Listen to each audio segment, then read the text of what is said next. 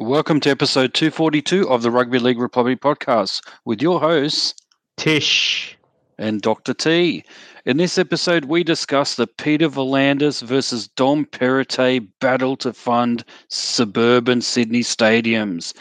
Samoa's confirmed players for the upcoming World Cup, the hip drop tackle controversy, and much, much more. Join us as we build a rugby league community for all. The Rugby League Republic podcast starts right now.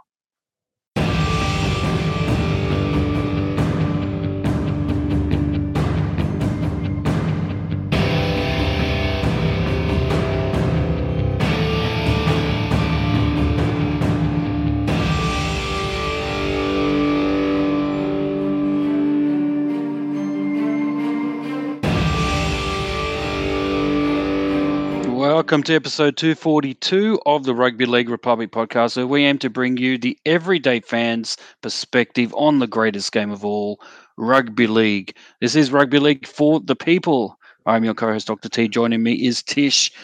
Tish, how are you doing this week? Oh, Dr. T, I am doing good. Straight after the Women of League round, where the focus was on women and on rugby league. Two of my greatest passions. I don't know. That's probably a bit chauvinist, but it was a great round of footy. There was really some interesting results and some controversies, but it's been good. And I don't know, is it the Commonwealth Games? Is that happening as well, Dr. T? It is. They are the Aussies are number one on the medal tally as we speak. Wow. Obviously, all the swimming events are going our way, but I think as you'll find in most Olympic and Commonwealth Games, as the meet goes on into other sports, we tend to kind of lose our ground a little bit. So, we're peaking early. It's a bit like it's a bit like being the March or April premiers in the NRL. Absolutely. Peaking a bit early, a la Parramatta.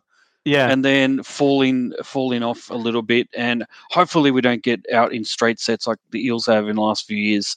Gotcha. But very proud of the Aussies. Over there in Birmingham, England, doing brilliantly. Yeah. Well, look, I like to see rugby league nines or rugby league 13s even appear in the Commonwealth Games one day. That would be a good thing because I think they really need it. I mean, Australia's biggest sporting passions, swimming and rugby league, right? We've already got swimming in there. Let's get rugby league in there, I say. And I've seen some of the footage and I've seen some of the medal ceremonies, and it's I always like to look on the faces of the people who win gold, because it looks like it's like winning a trial game or like winning the French Open before Wimbledon, right? It's not really the big. It's not really the big one that you're hoping for, right? But it's entertainment on television. Well, it's good to see the Aussies win. I'll tell you what, it's really good to see them win. And look, there's a lot of in many sports, the Commonwealth Games is pretty much almost equal in terms of pinnacle compared to the Olympics, given it depends on the sport and which countries dominate. But I think it's not like say rugby sevens at the moment. We're not really going to see too much of a difference between the Commonwealth Games medalists and the actual Olympic medalists, given that a lot of the countries that play are British colonies. Former British colonies or whatever, still part of the Commonwealth, and so it's very unlikely you're going to get a USA coming from the clouds to win the rugby sevens in the Olympics. So in many cases, winning a Commonwealth Games medal, a gold medal, is makes you feel like you're top of the world. And so good on everyone who's involved in it. Even those who don't win gold medals, of course. It's really great to have sport. It's just great to have sport. So much wall-to-wall sport. And we're getting into the lawn bowls. There's all sorts of there's a badminton, there's a table tennis. Well, I don't think lawn bowls is an Olympic sport, is it? I think lawn bowls is one of those sports, right, that you're talking about. That is lawn sports in the Olympic Games? I don't think it is. Possibly not. And so you mentioned the rugby league probably the nines as a shortened version of the game. I think they're going to trial it in Brisbane 20. Are they going to try and get it into the Brisbane Olympics actually, Wow. potentially? And I Yeah. think that's the aim. So that Yeah. means that they're going to trial it in the next Commonwealth Games, I think. Anyway, that's what I've heard, but we should definitely chase that up because it will be great to have rugby league at the Olympics and give it a go at the Commonwealth Games first, Yeah. see how it goes. But look, if you look at for anyone saying let's not do that, blah blah blah, I point you to what I would call an abomination of a shortened version of a game, which is 3-on-3 basketball. Wow. The most ridiculous. I just can't get into it. I'm sorry. when you enjoy the full game, you just can't. I don't know. 3-on-3 just seems like it's like a fake kind of muck around version. It just doesn't seem the same Yeah. as the five-a-side game. So look, Yeah. Well, what's your yeah, opinion on beach volleyball, considering normal volleyball? Well, unbeach volleyball. So what is that? Indoor volleyball or well, hardcore volleyball is volleyball. what, 6? So you go 6-2 just because of the sand, right? Maybe that's the problem with basketball, right? You haven't changed the surface. What you need to do is you need to do 3-on-3, but on sand or Well, some no, other. no, Yeah, I on say alternate surface. do it on asphalt on a hot day, and Mm, barefoot basketball. mm, I mean, yeah, you know, they'll be running around. There'll be no time to dawdle. yeah, I think make it hard. Let's yeah, throw in yeah. a couple of spiders in there if you want. Let's I see. like it. I like it. Yeah, barefoot basketball or even downhill basketball.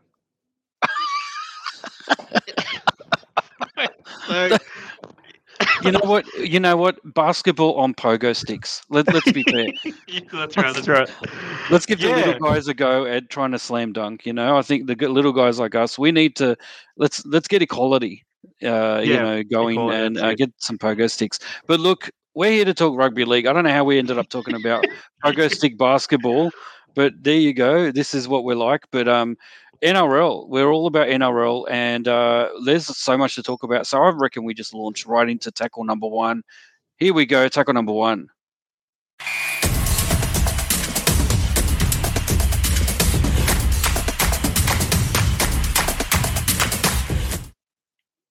All right. So round 20 of the NRL has just been completed last weekend. Sydney Roosters 20-10 over the Manly Warringah Seagulls, with a depleted Manly Warringah Seagulls given the Pride jersey situation and some of the boycotts. Melbourne Storm 24-12 over the New Zealand Warriors. The Eels 34-10 over the Premiers Penrith Panthers in very controversial circumstances. We'll talk about that no doubt in a minute. The Raiders 36-24 against the Gold Coast Titans, condemning them to the bottom of the ladder. The Cronulla Sutherland Sharks 21-20 over the South Sydney Rabbitohs in extra time. The Tigers 32-18 over the Brisbane Broncos. The Bulldogs 24-10 over the hapless Newcastle Knights, and the North Queensland Cowboys flogging the Dragons 34-8. That completes round 20 in terms of the scores. Tish, in terms of what were the main talking points, do you want to go first? What were the highlights or the main things to take out of that round? Well, look, for me, I think the excitement, obviously, as a Tigers fan, I think Saturday evening was spectacular for me. Obviously, seeing the Tigers win their fourth game of the year.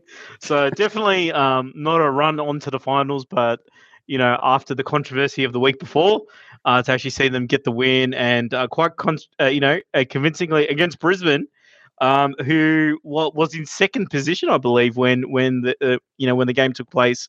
So an upset, and also at Suncorp Stadium as well. And look, I've got to say, watching the game, there were obviously some tense moments as well where it was pretty close, and then the Tigers sort of ran away with it in the end. But there was some moments where the Tigers did everything they could to lose the game. I mean, like there was they got a captain's challenge. It was successful after the controversy of captain challenges last week. They got another one. It was successful again. They got another one, and then it was just successful again. And I think it was on their third or fourth captain's challenge in a row. uh, that I went against them, and I was like, man, guys, what are you guys doing? Because like you guys are leading, and all the captain challenges is just giving energy back to the Broncos, right? And even when like we scored a try and we're in front with like 10 minutes to go. There's two tackles where we got into their own, got to the fifth tackle, and we just ran it, or we kicked the ball in the first tackle. So I thought, okay, well, these guys, they obviously have lost. They've lost the manual on how to win a game, right? But they got the job done. So I thought that was exciting. And look, just before that game, I was waiting for that game to occur, and then a spectacular win by Cronulla at Shark Park. I mean, I think Latrell Mitchell tried to kick a field goal about 75 times and missed all of them. Yeah, that's right. Before Nico Hines could do it. So I think the Saturday night footy was absolutely spectacular. And I'll leave it to you to talk about actually what I thought was a great game on the Friday night as well. Yeah, look, before that, I need to talk about the Knights and the Bulldogs. The Bulldogs, obviously, forget the player's name, got a hat trick. No, not Josh Adokar this time. No, not Josh Adokar. It was someone else. But anyway, look, the Knights. It's all about the Knights, really. A lot of controversy there. I think Adam O'Brien is on the chopping block in terms of the next NRL coach to not be able to see through the entire season. However, oddly enough, the Knights have not done what needs to be done and deal with the coach. They have actually gone the opposite way and supported him in sacking what's his name? David Klemmer. Yeah. Who it's been said provides a bit of a toxic environment. I guess he's kind of he was seen arguing with the trainer and the coach when they wanted to replace him on the weekend. And that's obviously a no-no kind of thing, although it happens in other sports a lot, but we don't often see that in the NRL where players fight back against the coach's wishes, and so it's a bit, it's controversial. I don't know what they're going to do with Klemmer. Klemmer's probably better off elsewhere, to be honest. Even it seems like the media is portraying, part of it is portraying him as the problem, and part of it is portraying Adam O'Brien as not having control over the playing environment, the players and the dressing room kind of thing. And potentially this is a way to show authority by sacking one of their highest paid players. I don't know what to say about that. We're not going to talk about it too much more in detail, but I think it pretty much heralds doom and gloom for the Newcastle Knights this year. There's no way they're going to win another game in this circumstance. Having said that, Canterbury, let's give them credit. They are on a roll a little bit, and Mick Potter is very much to take the credit for that. The magician Mick Potter, right? The magician. Yeah, like Mick Potter and the Philosopher's Stone. That's right. Yeah, that's right. That's right. Ably, I did notice a lady He who remains, and a redhead as his sorry. assistant. A lady and a redhead as his assistant coaches. Wow. I'm guessing one of them is Hermione and the other one is Ed Sheeran. I don't know. Yeah. So look, let's see what happens there. But look. The other thing, obviously, I need to talk about the Eels and the Panthers. And I guess the disappointing thing was the fact that, from an Eels fan's perspective, that once Nathan Cleary was sent off for his spear tackle on Dylan Brown, it was pretty much all over. Penrith had no answers. They already were struggling. And the disappointing thing is that we weren't able to beat them on with a full squad. And however, at the point that that Cleary got sent off, I believe the Eels were all over. They were dominating Penrith without doubt. 100%. 100%. Yeah. And so, look, the other thing that I was perplexed with while watching the coverage was the way that that in the second half, the commentary was all about how Parramatta failed to capitalise, failed to put Penrith to the sword. I felt like they were really negative towards the Eels for letting their foot off the pedal a little bit in the second half. I did feel it. You could tell that they dropped in intensity, and I wonder whether if some of that is they had. They felt a little bit sorry for the Panthers. I wonder if they kind of thought there's no point us demolishing these guys 60-4 or whatever it was.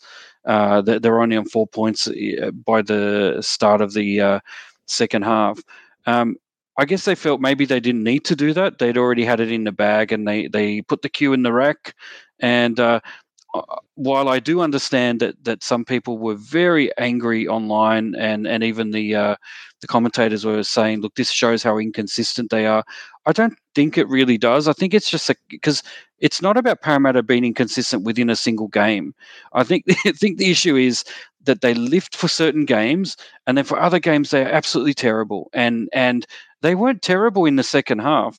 They just didn't really try too hard to push passes or do anything. And I think that's the disappointing thing as an Eels fan, is that you had an opportunity here against the reigning premiers to try some things out.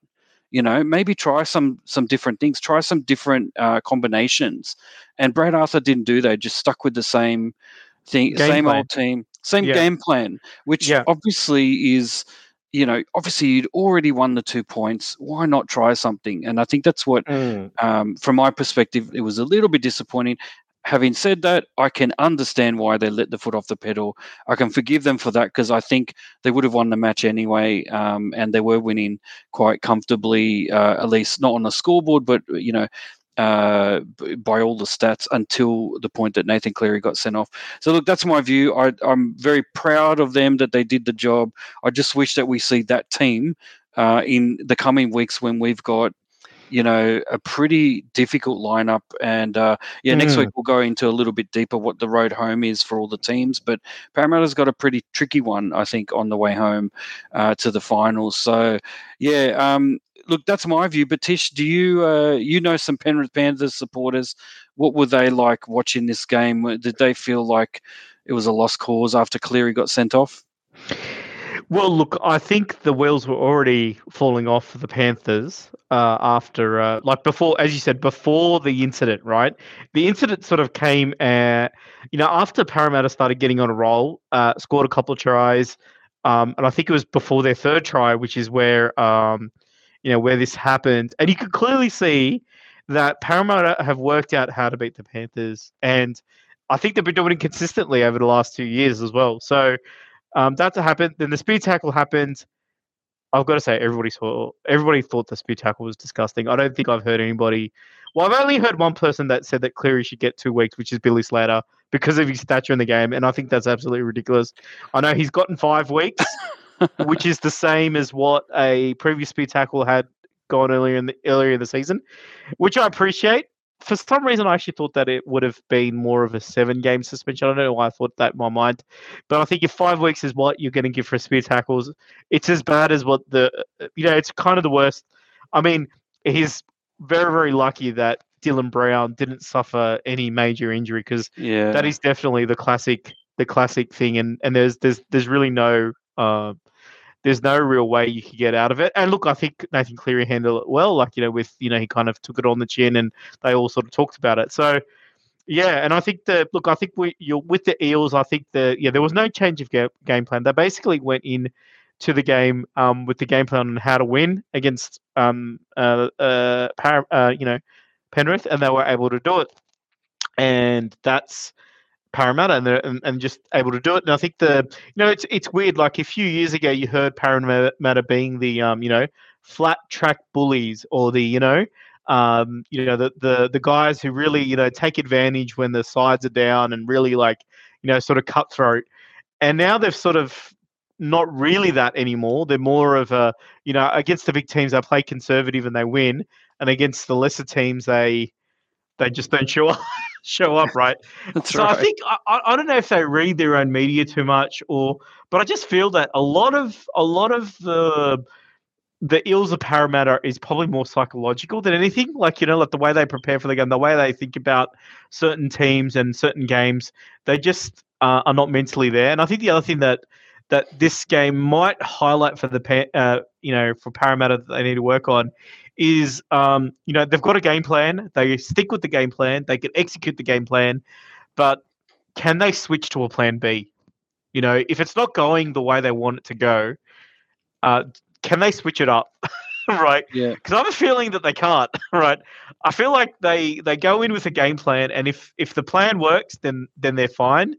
But if it's not working, they really don't know how to switch into another gear.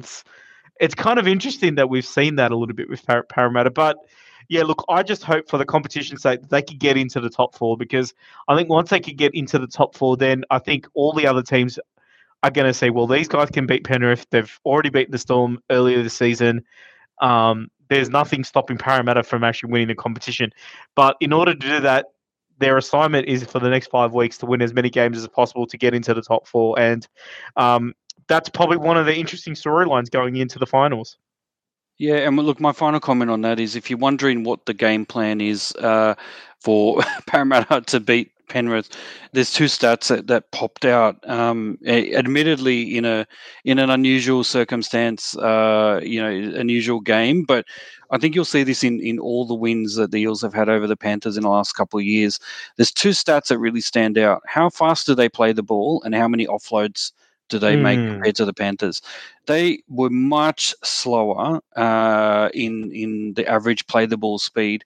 We're talking, 3.32 seconds on average for the Panthers, which is really super fast, and 3.74 seconds for the Eels, which is, it was as slow as we saw Queensland do it, I think, in the State of Origin series at their slowest. So clearly that stat shows you that the Eels actually were slowing down their own play the ball, which means they weren't and they weren't really trying to slow down the Panthers. I think it was because this might be the Walker brothers approach to just getting the other team to get through their set as quickly as possible, so that you can get the ball back and have possession. And that's why they also had a mountain of possession, because they let the others get through their set quickly. They meet them in the defensive line and get on with it. Whereas when they've got the ball, they're not worried about play the ball speed. So that's one thing. The other thing is passing and offloads, and I think, again, here the Eels dominated against the Panthers. Now, you mentioned they don't have a plan B. They seem like they're one-dimensional sometimes. I agree with that. The irony is, if you look at the stats when they actually win against teams like the Panthers, it's their off-the-cuff play that is actually beneficial to them, and they're one of the best teams at doing that. And so I don't know why they don't. Sometimes it's okay to sort of throw a bit of the rule book out and go for it, because that's where they seem to shine. And they've got enough players that can see the ball ahead of them. They can see, Dylan Brown, Gutherson, to some extent Mitchell Moses. They've got this ability to see what's in front of them and not necessarily play the strict lines that you might see from a Trent Barrett or Brad Fittler coach team. You will see a lot of off the cuff. And anyway, that's my view, that's where I think the Eels, they need to build on that. And look, good on them. It's a good win. They got the 2 points, and they're back in the hunt, but they're still struggling to get into that top four. So, the games ahead is where it all counts, to be honest.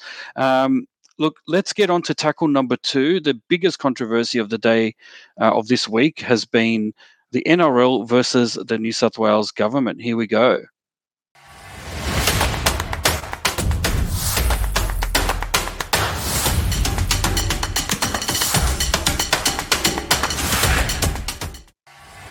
All right, Peter V'landys versus Dom Perrottet, the Premier of New South Wales government.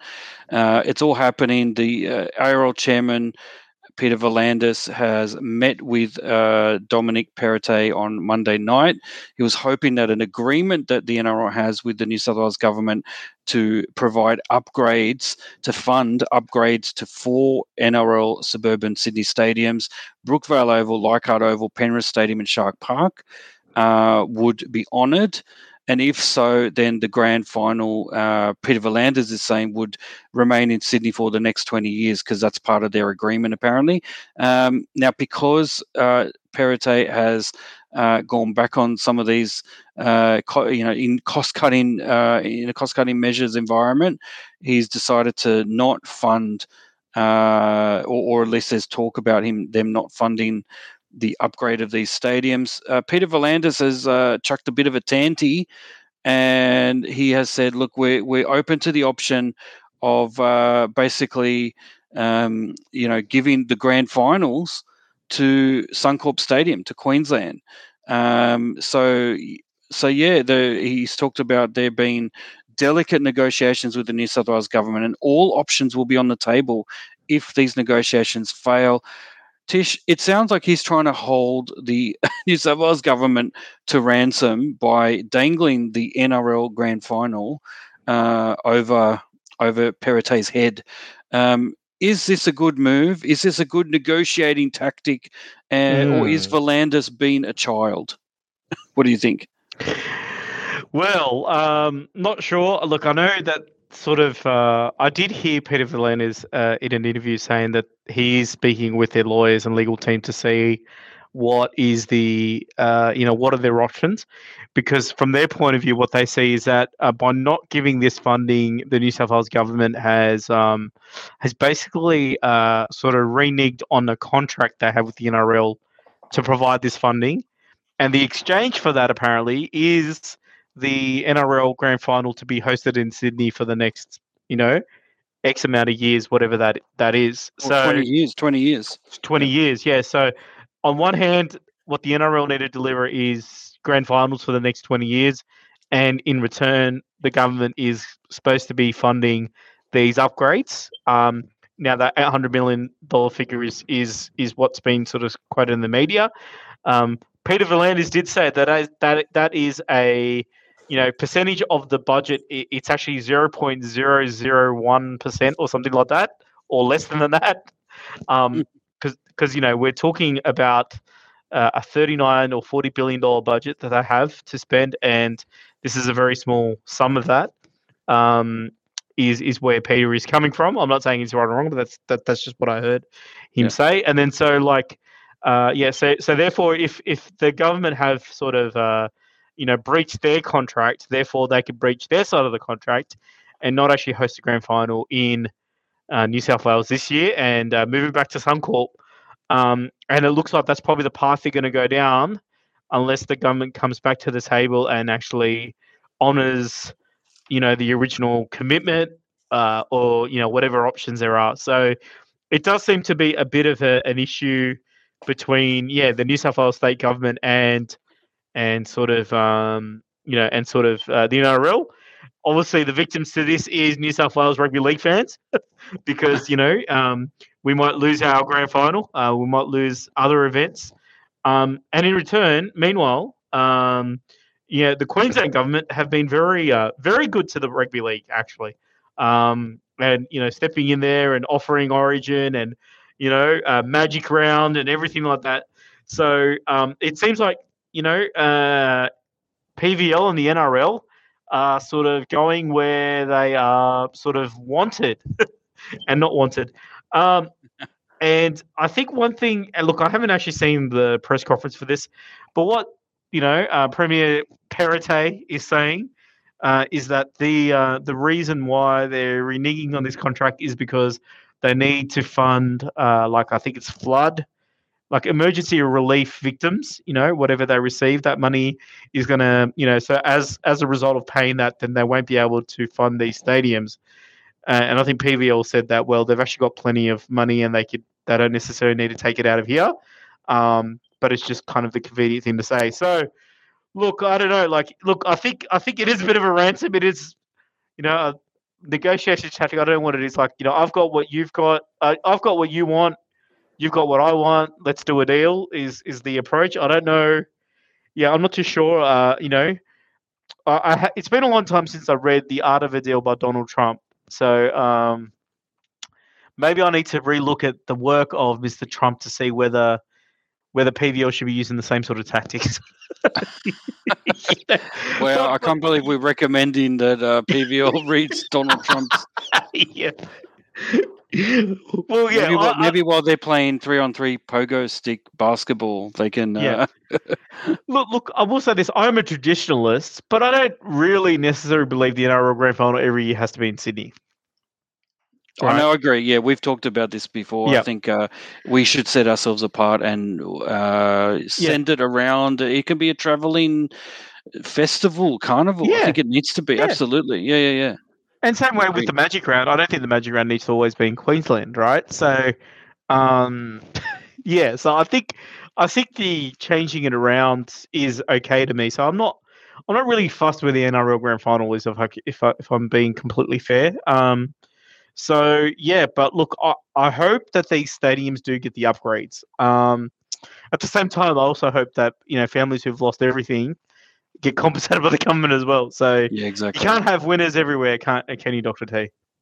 No, that's right. But look, let's see. We'll keep in touch with this news item because, it could mean the difference between a return to Sydney for a grand final versus not. And so I think, it's also not.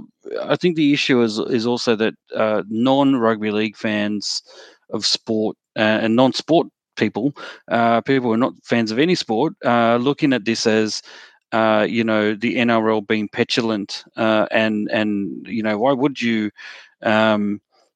you take money that is being touted for flood relief and all sorts of things like that?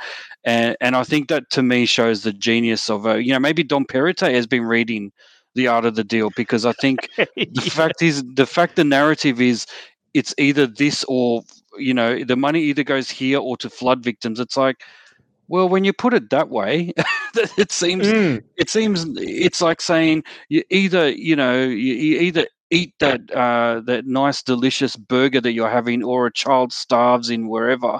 It's like if you always look at things in that kind of with that kind of polarity and dichotomy, it's always going to end up with you're making a wrong decision or making a decision based on emotion rather than. And another way to look at it is, well, shouldn't the money already be diverted to these things by the government, and then the comparison should be, within the sport portfolio, do you put money towards this or that? That's really where you need to compare apples and apples, to be honest, for it to be a not a disingenuous discussion here. And so I think a lot of people are seeing that. A lot of people are saying, Landis is a bit of a child, etc. But I think he's doing his best as the CEO of the NRL. He's standing up for the game, right? That's right, and that's his job. That's why he's there. We wouldn't expect any less. So sorry, go ahead. No, I was just going to say, there's a contract involved here as well, right? Which, he's sort of calling out that it is a bit of a breach of that. He's also got his own little tactic as well, because I did in the interview I heard him say that, like, these grounds, they're not just for rugby league, they're for other community events. There's going to be like schools and like different clubs and different junior sports that use these stadiums for their grand finals and for regular footy, and get the kids from stop playing video games. And I'm like, video games? What does video games have to do with this PVL? But yeah, there you go. It's kind of bringing in other issues to discuss this issue is kind of where I think people get annoyed, right? Absolutely. All right, so let's move on to the Rugby League World Cup news for Samoa, and here we are, tackle number 3.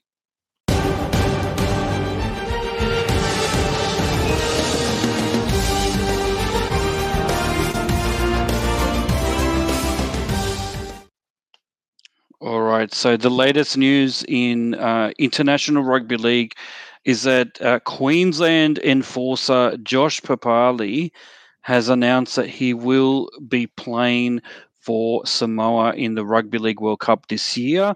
He follows Penrith duo Brian To'o and Jerome Luai. And I believe there may be others that are probably going to follow. But look, the latest is it's good news, isn't it, for Samoa, who've got quite a few players that have already announced or have already played for Samoa this year. Anthony Milford. I think we've got David Nofaluma. There may be others to follow. But it's a pretty good sign when you've got 3 State of Origin stars basically in the last several weeks committing to Samoa for the World Cup. Tish, what are your thoughts on this? And are there others that you're seeing on the horizon as possibly committing to Samoa? Yeah, well, I think this is great news for Samoa. And look, not a real, because Josh Papali played in the last World Cup for Samoa too, right?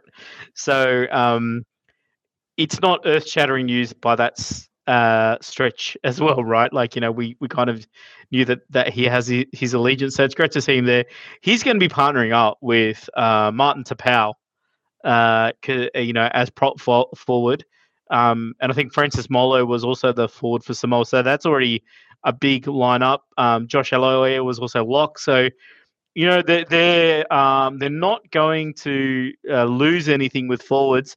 And I just wonder if Junior Paulo, hopefully I've said that right, who's also of Samoan descent, whether he actually makes it too. And then you'll have 2 Origin forwards for Samoa, which I think would be awesome to see. Now, the other one that I really hope would announce his availability for the lineup would be Dylan Brown. Because if you could have a Luai Brown, I know they're sort of 2-5-8s, but if they're in the halves playing with each other, and then you've got Charlie Staines as fullback, you could have Stephen Crichton in there as fullback as well. It becomes a pretty awesome spine.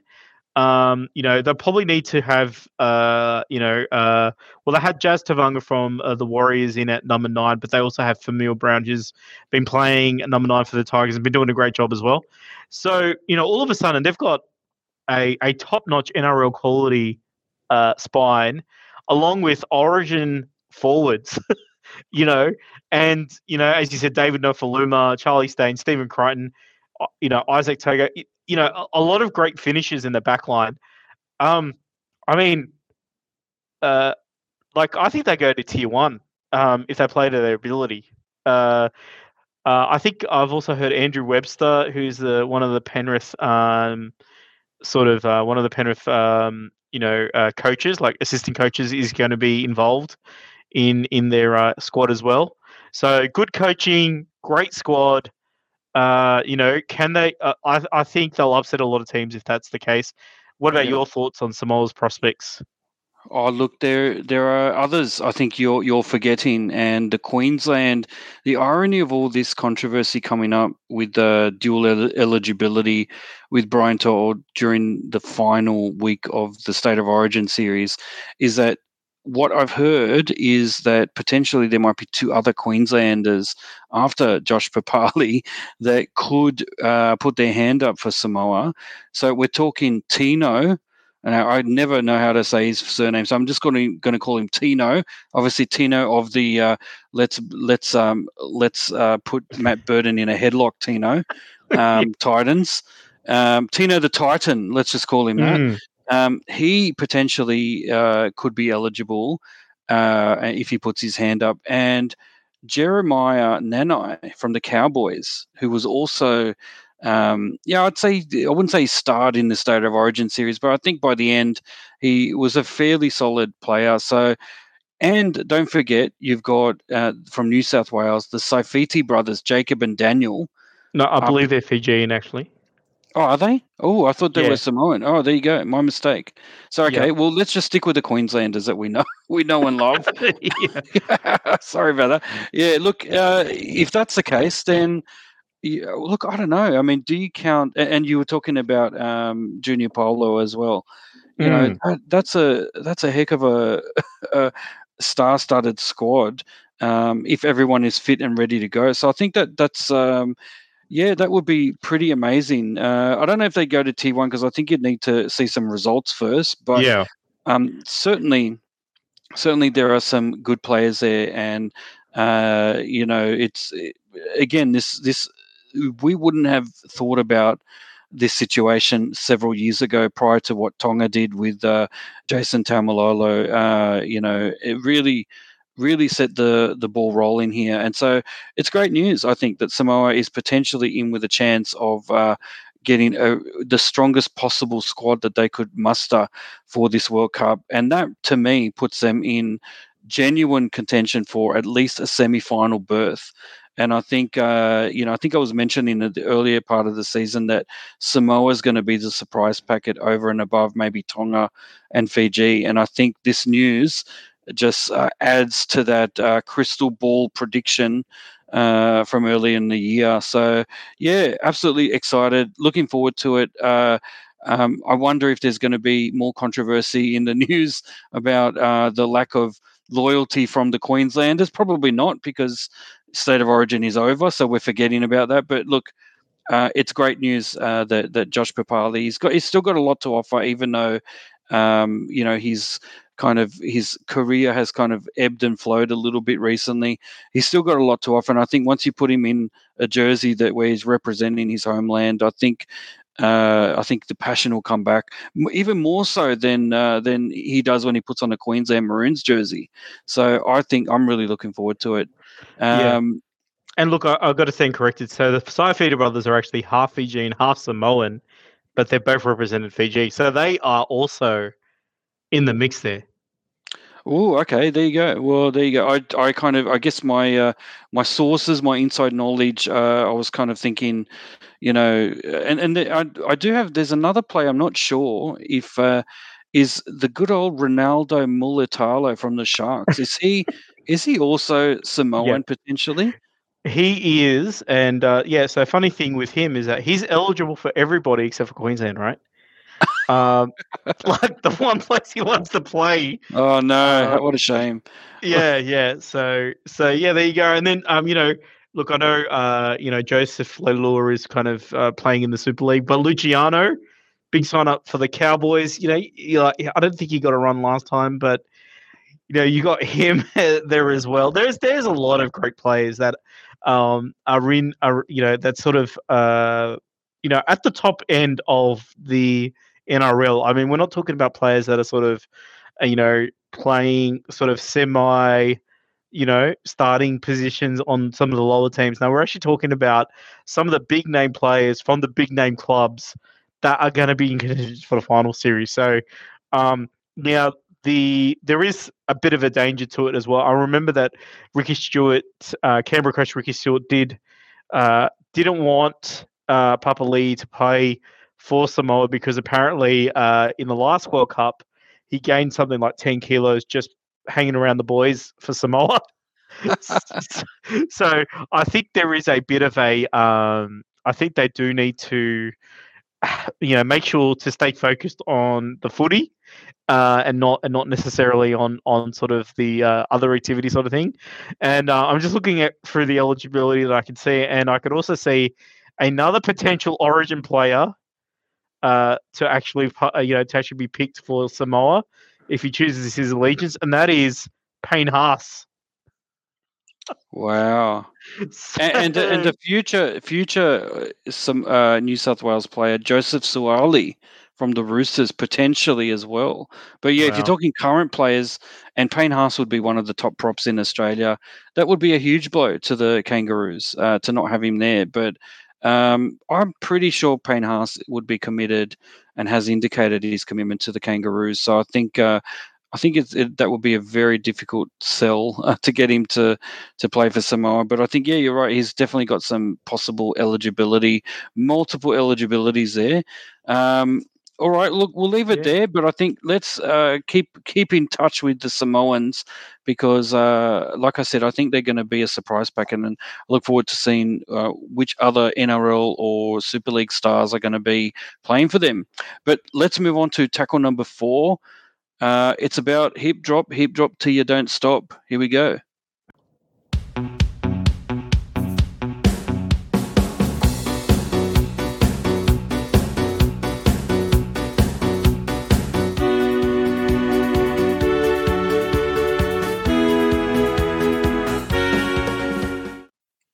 And what a fitting jingle for a hip drop discussion. Look, what is hip drop, you may say? I did not know it was called this until this week when Paul Kent from whatever show he's on Fox News, on Fox on the Fox channel,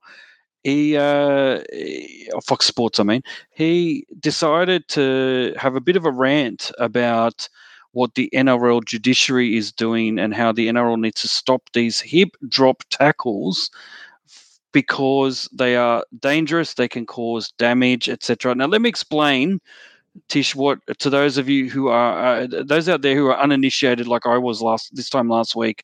What is a hip drop tackle? It is when one or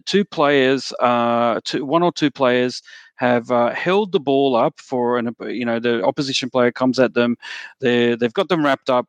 But they're still standing, they're still kind of struggling to go forward.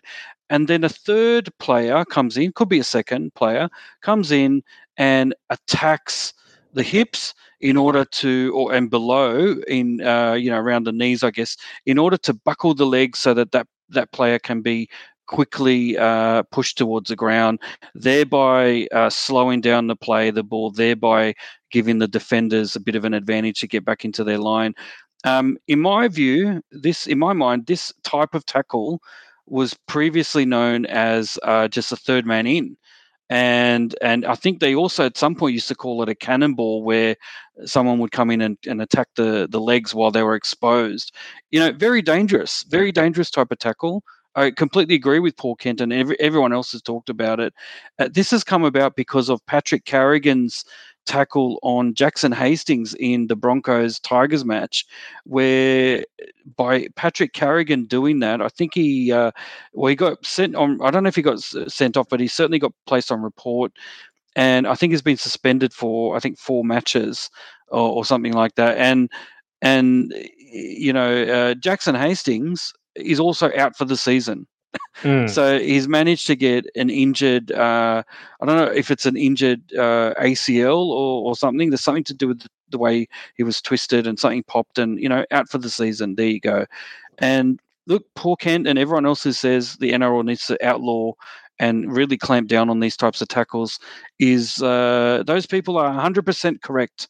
Tish, if we just focus on that issue, should the NRL do something to stop these kind of tackles? I would say yes. And my solution to that, however, it's not just banning the tackle. It's just, how would you do that? Well, you'd probably describe the tackle, the allowable tackles, as once a player is held up, it's at the discretion, obviously, of the referee to sort of indicate that they're held. But anyone attacking the legs from then on should be penalised straight away, without question. So this will stop teams, I think, from pushing the referee's buttons, so to speak, pushing the referee's discretion, and saying, well, he hasn't called hell yet. Let's go and bring them down. No, I think the referee needs to and players need to understand that once you've got them kind of wrapped up, there's no struggling to be done. You have to stop the struggle and just admit that you've got tackled. And I think it will be a very fine line, and we will have times where players feel like they were entitled to continue and push on.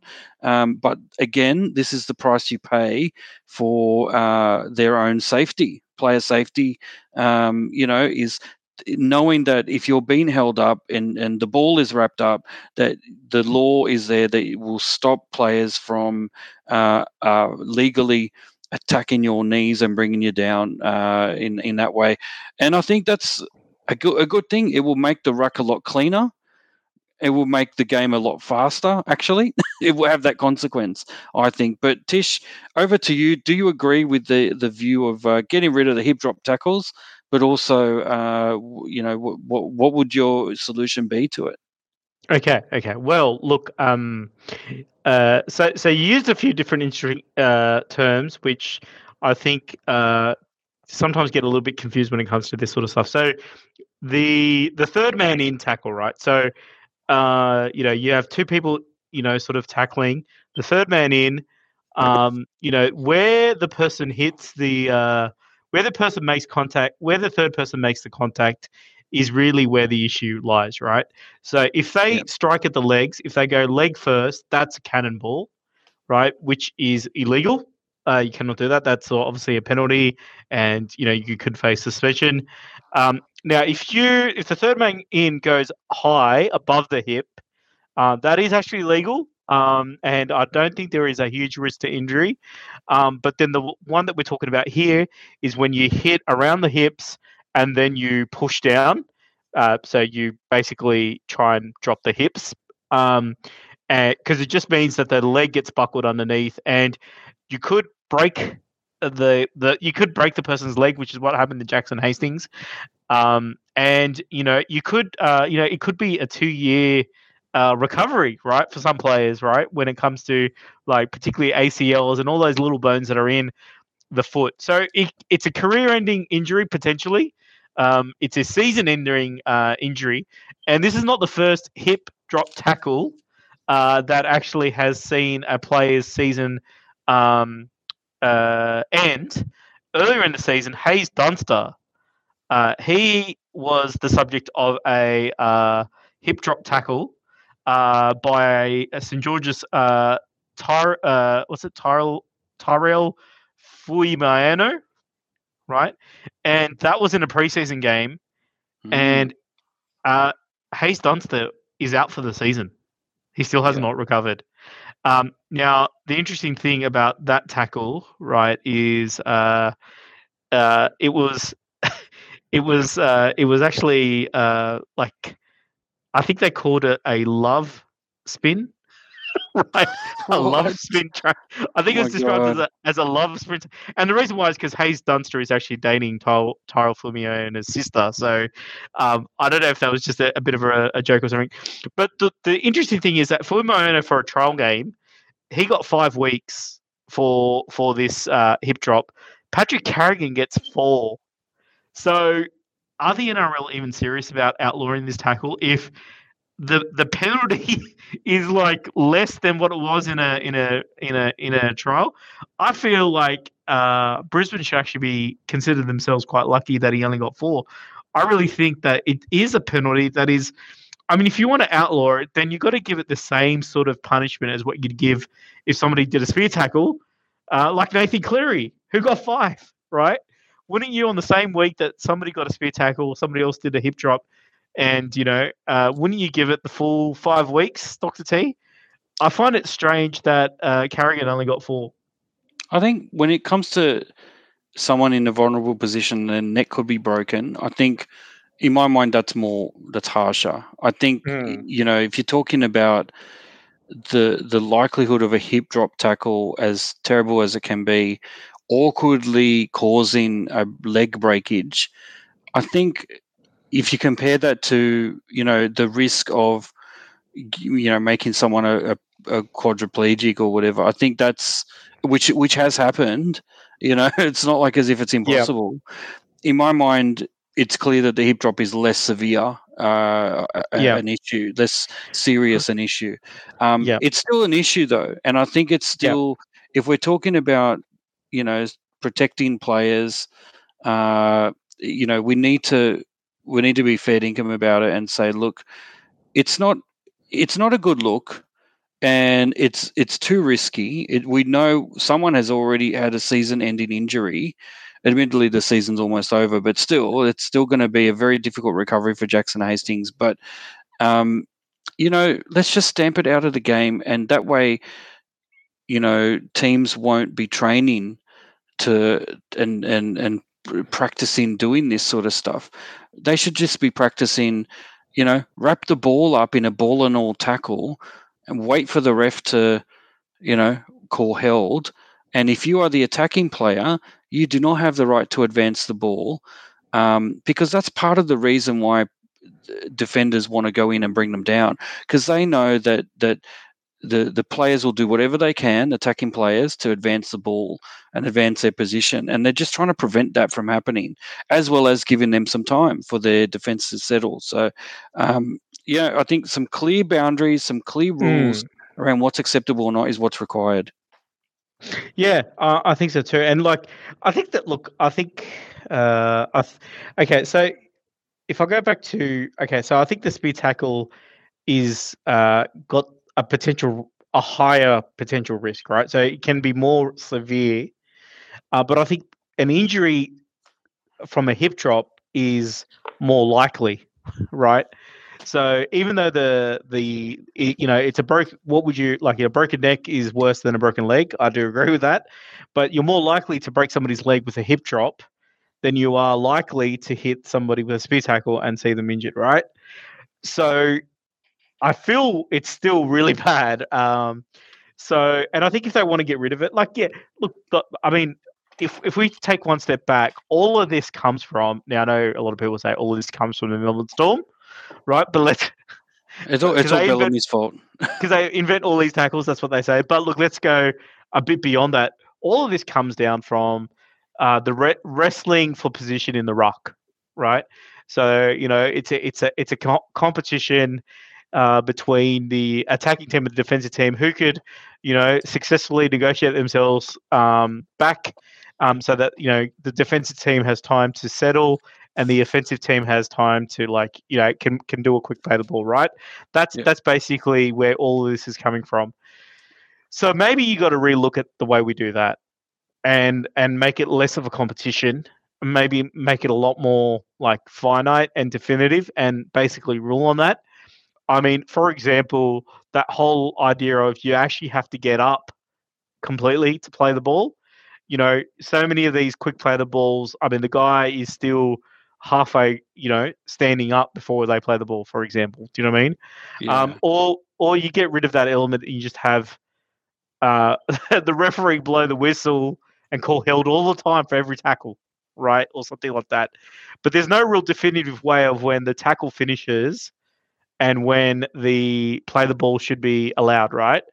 So it just means that you've got a player that's got two people in the tackle holding the player up, and then the referee hasn't called held, and the next person coming in, it's open to interpretation where they want to tackle, right?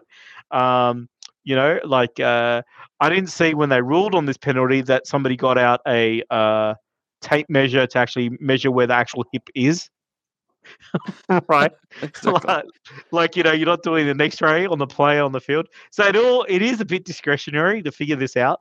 So I just think that it just needs to not be discretionary, and we just have to have a finite, okay, this is when you play the ball, right? And then done. And then it just makes a contest between attacking and defensive teams on who can get to the advantage line quicker to advance their position. I feel like, I know it's rewiring the game a little bit, but maybe this element of wrestling is just causing way too much injury that eventually the sport has to move into this direction. Yeah, and I feel like it's actually one of the perverse outcomes of this is that you're going to have players who would be encouraged to put on weight so that you can't tell where their hip starts, and therefore you could argue, well, that's that wasn't where my hip is, Your Honor. As you can see, I put on some weight. I'm hiding where my hip is. Well, I mean, the major sponsors of the NRL, apart from Telstra, is like McDonald's, KFC, KFC, yeah. Right, and alcohol brands, right? So, and delivery services, right? Like you always have the NRL plays on those delivery That's right. ads. It's the fault of the cabbage replacing the lettuce. That's what's caused the players to put on weight significantly when they have their burgers. But anyway, all right, let's move on to some interesting news from the rugby union world. Tackle number 5. Here we go.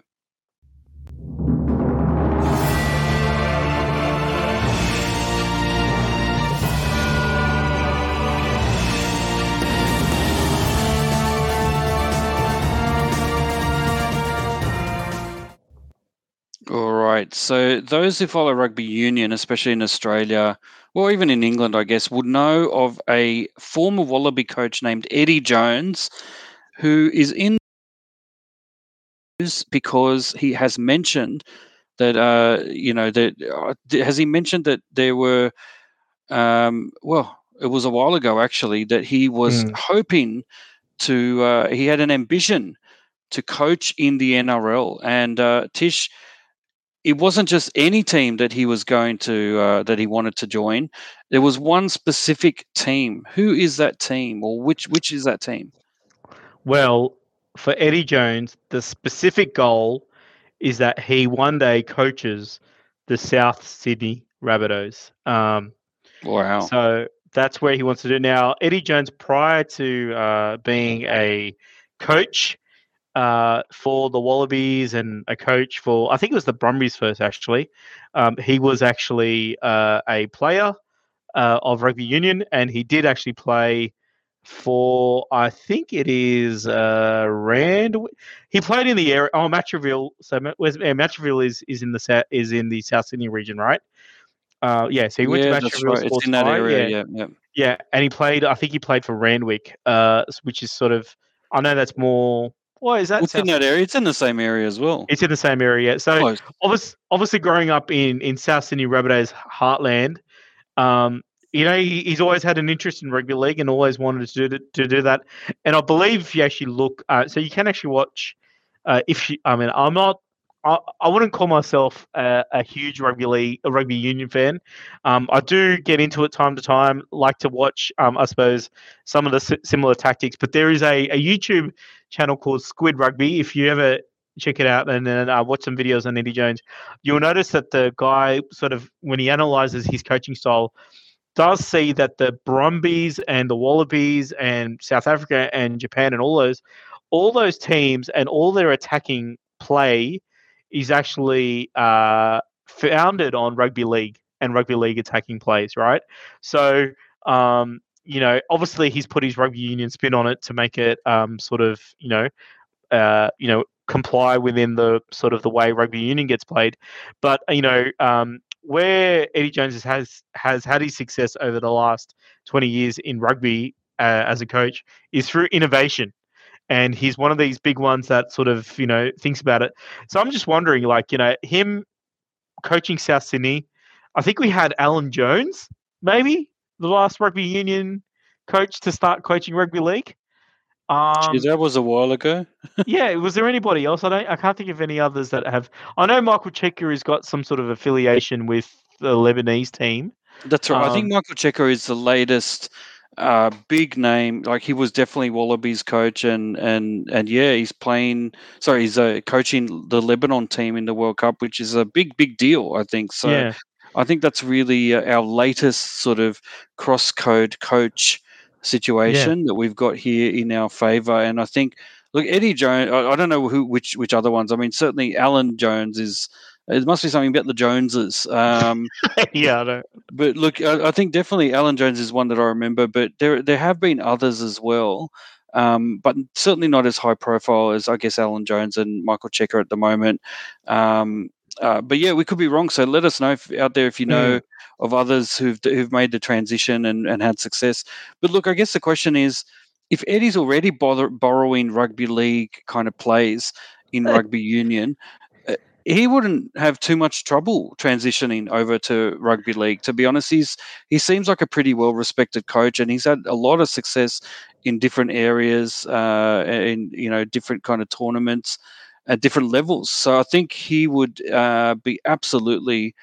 He would be brilliant in the NRL. But I guess the thing is, it would be a risk at this point, given what we've seen with, so many assistant coaches at top clubs who have tried and failed to be head coaches at other clubs, and I wonder whether bringing someone in who's only ever coached rugby union, I guess, to some level of success, whether he would also find himself a bit of fish out of water in the head coaching role in an NRL team. But having said that, you can't get much more pressure than being a Wallabies, an England coach, in rugby union. There's a lot of pressure there. So I think the issue of whether he can handle the head coaching kind of role is not the issue. It's more just, can he do it in an NRL context with the level of kind of skill and technical knowledge that you'll need to be a good coach. But then again, you could always bring in Trent Barrett, Cameron Ciraldo, and any other number of assistant coaches to do the technical stuff, and you just manage the team in the best way you can. So I think it would be really exciting, because I think I've always wanted to see how that the coaching styles would work in this scenario. And I think because Eddie Jones is a unique case, it may just work. I don't know many others in the rugby union coaching world that I would say, oh, that's someone I want to see coaching a rugby league team, because like you said, I think his innovative style is what really sets him apart. Yeah, I think so too. And I think the reason why he's been so successful is that he does look at the way the game is played and think about how he could actually adapt and change it, right?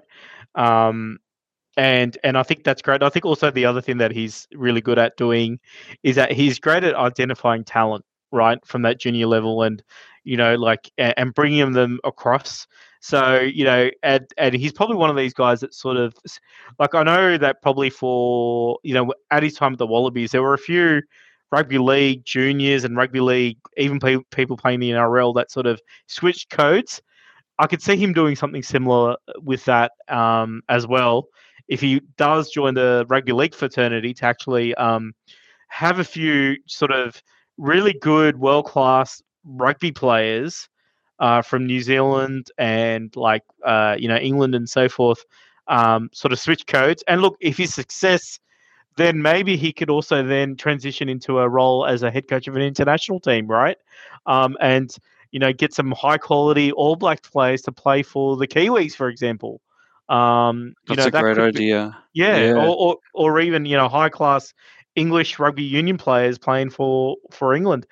I mean, it would be exciting. I mean, I know he's got a World Cup commitment which ends next year, but after that, let's do what we can to get him into the game. I think and if it's South Sydney. I mean, South Sydney a bit. I mean, they're not doing as well as what they did last season. It's starting to hit a bit of form at the moment, but it could be time for the winds of change, at Redfern.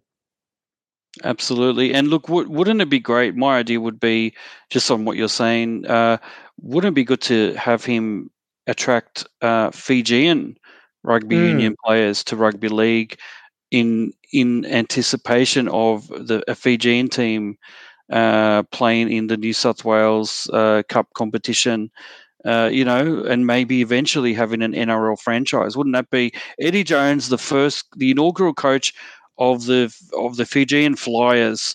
That would be really awesome. A future NRL franchise coached by Eddie Jones, who, by his connections with rugby union, is able to attract new talent into our game. So well done. That's a great idea.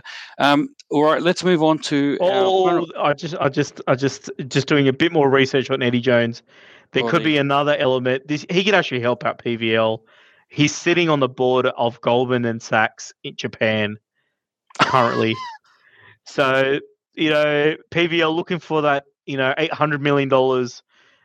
Maybe you need to give your friend Eddie a call and not Maguire.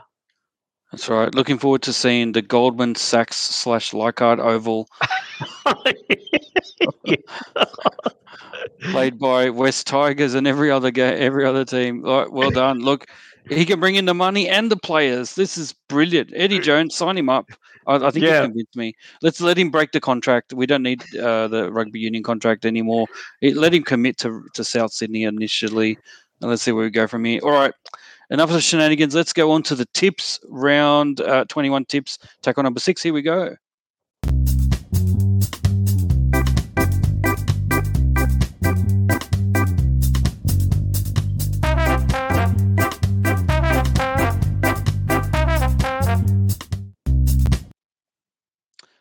right, at the end of round 20, where I got 5 out of 8 and you got 6 out of 8, we are dead even on 113 so far this year. Let's see what games are in store for us in round 21. Some very interesting ones. And we're starting with the Thursday night game at the Sydney Cricket Ground, Sydney Roosters versus Brisbane Broncos. I'm tipping the Broncos to win this one. I think, the Roosters, they've got a lot to play for, but so do the Broncos. So I'm tipping the Broncos. Yeah, look, I'm actually going to tip the Roosters. I think the Broncos, I just think that they're on a bit of a lull at the moment. Storm v Titans, a Friday night game at 6 o'clock at Amy Park in Melbourne. I think the Storm will win this one quite easily. Yes, the Tino Fulusalama Ale Cup. I'm going to tip the Storm. All right, the Tino Titans Cup. All right, the Manly versus Parramatta, the Friday night game at 7:55. So it'll be televised at Four Pines Park, which is the Manly's ground. I think the Eels will win this one quite easily. Yeah, look, I think the Eels will win as well. The fractured, the Manly Seven are back, and I think there's been, I don't know if they're going to gel in time. It feels like it's all going crazy for them. So yeah. Yep. Saturday 3 p.m. game at the Souths versus New Zealand Warriors. It's their home game, Souths, but they're at Sunshine Coast Stadium, oddly enough. So they're not really at home, but I still think they'll win quite easily against the Warriors. Yeah, I think South Sydney. They were really good last week, but couldn't get the chocolates. But I think they'll get it this week. All right, the Saturday twilight game, Canberra Raiders versus Penrith Panthers at GIO Stadium in Canberra. I'm tipping the Raiders to defeat a Cleary-less Panthers. Okay, I'm thinking. I believe this result will be a repeat of the 1991 grand final, and I think the Panthers will win. All right, there you go. Local derby, Sharks versus Dragons, is the main game on Saturday evening at 7:35 at PointsBet Stadium in Cronulla. I'm tipping an upset here. I'm tipping the Dragons to upset the Sharks. They always lift for this derby match, and I think the Sharks, while they have a lot to play for, I think the Dragons will concoct a victory. Yeah, look, I'm going to tip the Sharks to take this one out. I think St George has been a bit too up and down for me to sort of solidly pick them for this one. All right, Bulldogs versus Cowboys, Sunday at 2 p.m. at Salter Oval. Don't know where that is. Cowboys, though, will win this one as good as the Bulldogs have been recently. Yeah, look, the Bulldogs have been well, but I agree with you. I'm going to tip the Cowboys to win this one. I believe this is Bundaberg, Queensland. So the Bulldogs taking their home game against the Cowboys to Queensland. So go figure. As you do. So I guess it's similar to what Souths did as well. Finally, the Tigers versus the Knights. For some reason, this is a televised game. But look, I think the Tigers will win this one. Oh, it's at Campbelltown Stadium, by the way, which hopefully will be a sunny day on Sunday, but it may not be. Despite that, I think the Tigers will win this one. And I'm guessing you're going for the Tigers too. Yeah, look, I'm going to go for the Tigers. Although I feel like all the shenanigans at Newcastle means that they might be up for the game, but who knows what's going to happen in this one? I think it's a rocks and diamonds affair, and it should be entertaining on the televised game. So yeah, Tigers for me on this one, and I think just realised that probably the Saturday 7:30 match, Cronulla and St George, because it is round 21. The keys to the end of the season. I think that that game is also going to be televised on free-to-air television. Oh, wow. Okay, so in the run home, there's going to be a few more free-to-air games for Sydney folk, which is really good, and Australia folk, which is great. But look, yeah, that wraps up our round 21 tips and the podcast. We've had a big one. We've covered a lot of ground today, Tish, as per usual. Thank you very much for your wonderful opinions and expert analysis and discussion. But I'll leave it to you to wrap this one up for today. Well, likewise, Dr. T. And I'd like to thank everybody for listening. But that's all the time that we have for this edition of the Rugby League Republic. We are your hosts, Tish and Dr. T.